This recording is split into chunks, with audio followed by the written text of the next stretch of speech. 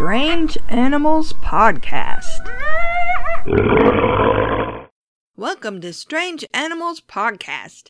I'm your host, Kate Shaw. This week's topic is one I've had on my list to cover for some time, and a couple of people whose names I forgot to write down also suggested it. It's the great auk, and while we're at it, we're going to learn about penguins too. Picture this bird in your mind. It's big, close to 3 feet tall, or 85 centimeters, black with a white belly and white spots over the eyes during breeding season. It has a big dark bill and eats fish and crustaceans. Its feet are webbed and it's flightless, because instead of flying, it swims, fast and agile in the water, but clumsy on land. It's social, nesting in big colonies and laying one egg, which both parents incubate. Both parents also help feed the chick when it hatches. Pairs mate for life. And it lives in the cold waters of the North Atlantic from eastern Canada to Greenland and Iceland over to the western coast of Europe. Wait a minute, you say, knowledgeably, because you know a thing or two about penguins? Penguins live in the southern hemisphere. What is going on? The great auk is going on, my friend. And while the similarities between the great auk and the various species of penguin are striking, they're not closely related at all. The great auk's scientific name is Penguinus impennis, and it was sometimes called a penguin, but the penguin is named after the auk because of the similarities between the two. The most obvious difference between the great auk and the penguin is the bill. Penguins have relatively small, sharp bills, but great auk bills were much larger and heavier, grooved, and with the hook at the end. So is the great auk still around? I sure made it sound like it was still around, didn't I? Unfortunately, no. The last known great auks were killed on June 3, 1844, with a few sightings in the years after. The last probable sighting of a great auk was in 1852. But it had been a really common bird for a long time. What was it like, and what happened to it? The great auk lived almost its whole life in the water. It only came out to breed and lay eggs, 1 egg per couple. Its babies grew fast and took to the sea when only a few weeks old, but the parents continued to feed their baby and care for it in the water. Sometimes a young auk would ride on its parent's back as it swam. It was incredibly at home in the water.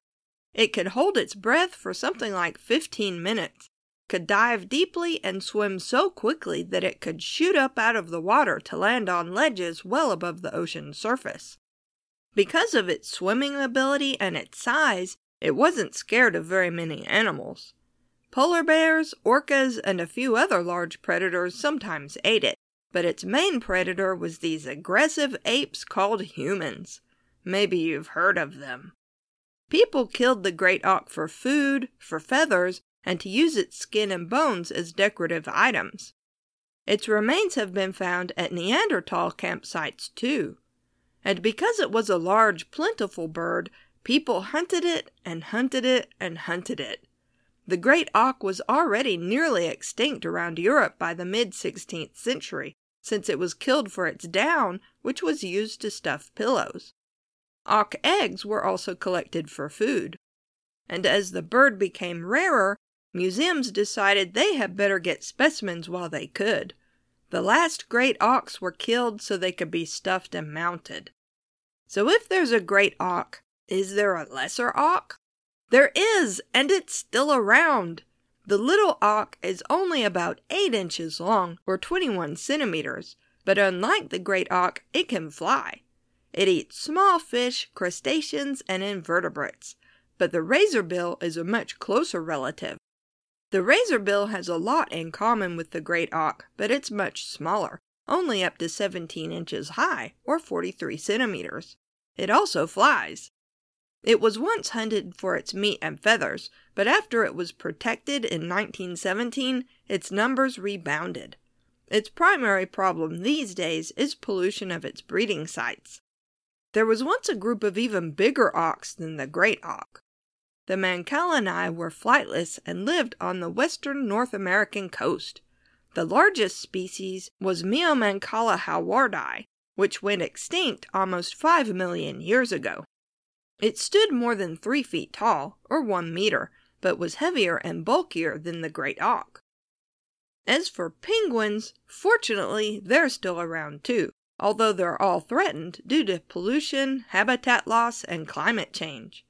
They have no natural fear of humans, probably because they have no land predators in Antarctica. Polar bears and walruses live near the Arctic, which is in the northern hemisphere, and sled dogs aren't allowed in Antarctica. I did not know that until just now. I knew the polar bears and walruses part, not the dog part. The smallest penguin is called the fairy penguin, and it's only 16 inches tall at most, or 40 centimeters. It lives off the coast of Australia, New Zealand, and Chile. Its head is blue, which is why it's also called the little blue penguin. Like other penguin species, it eats fish, cephalopods like squid, and crustaceans such as krill. It especially likes jellyfish. The largest penguin is, of course, the emperor penguin, famous from March of the Penguins. If you haven't seen that documentary, you'll learn lots of things about emperor penguins and will also cry.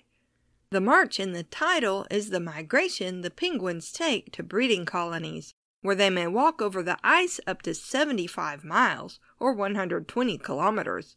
Penguins are not very good at walking either. Once they've reached the breeding colony, each female lays one small egg, which has a thick shell. The male has a brood pouch to keep the egg warm, basically a fold in his skin above his feet. The egg sits on his feet with the rest of it in the brood pouch. After that, the female leaves to go hunting, because making her egg takes a lot out of her and she needs to replace her body reserves. The male incubates the egg by himself. It gets really cold in the Antarctic during winter. Seriously, really cold. As cold as -40 degrees. -40 is the same temperature in Celsius and Fahrenheit, which is kind of neat.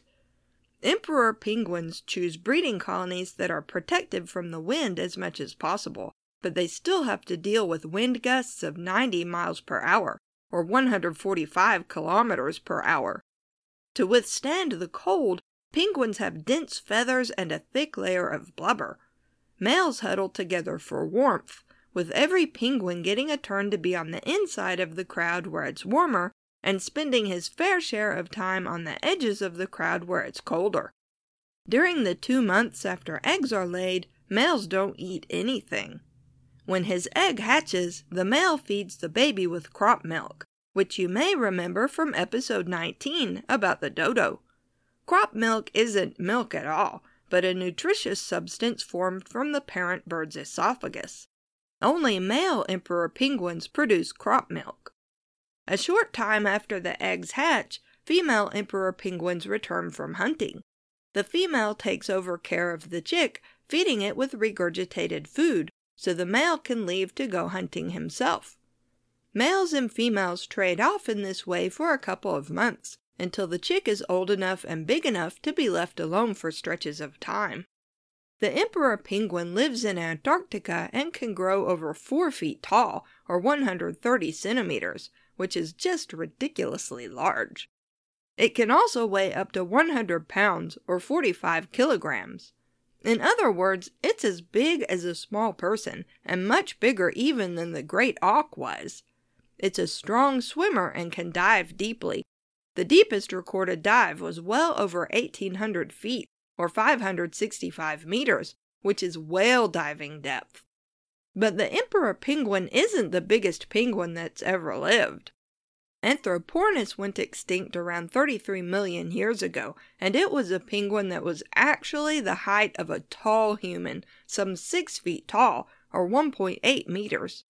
It lived off the coast of what is now New Zealand and Antarctica. The New Zealand giant penguin probably lived around the same time as Anthropornis and was around 5 feet tall, or 1.6 meters, but probably weighed more. Neither were direct ancestors of modern penguins, but they probably looked and acted very similar. Just, enormous. A newly discovered giant penguin, also from New Zealand, lived much earlier than the others. It was already almost 5 feet tall, or 1.5 meters, and well adapted to the water 61 million years ago. Remember that the Cretaceous-Paleogene extinction event occurred around 66 million years ago. Some researchers hypothesized that penguins had already begun evolving when dinosaurs were still alive, and that they survived the extinction event.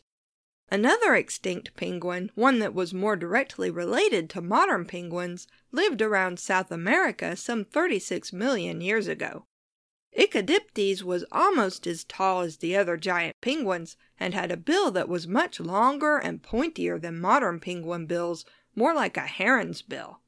It also lived in much warmer waters than most modern penguins. Back in the 1920s and 30s, when fossils of giant penguins were first described, they caught the public's imagination. Giant penguins appeared in science fiction of the day, including Jules Verne and H.P. Lovecraft.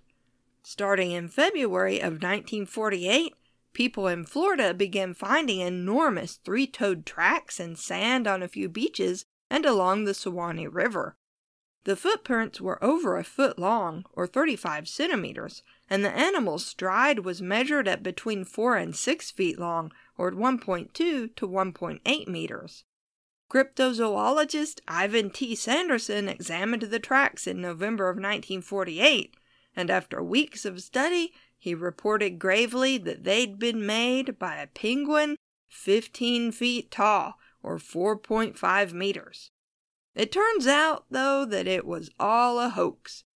Two men named Tony Signorini and Al Williams had made gigantic iron feet they could wear as great big shoes and walked in the sand overnight, leaving trails of monstrous tracks ready to be discovered by beachcombers. They actually intended the tracks to be taken for dinosaur or sea monster footprints, but a giant penguin was even better. Each foot weighed about 30 pounds, or 13.5 kilograms, and Signorini used the weight to swing along in a sort of controlled bound that made his stride remarkably long without too much effort. Williams died in 1969, but Signorini didn't come clean about the hoax until 1988. He still has the feet. You can find Strange Animals Podcast online at strangeanimalspodcast.com. We're on Twitter at Strange Beasties and have a Facebook page at facebook.com/strangeanimalspodcast.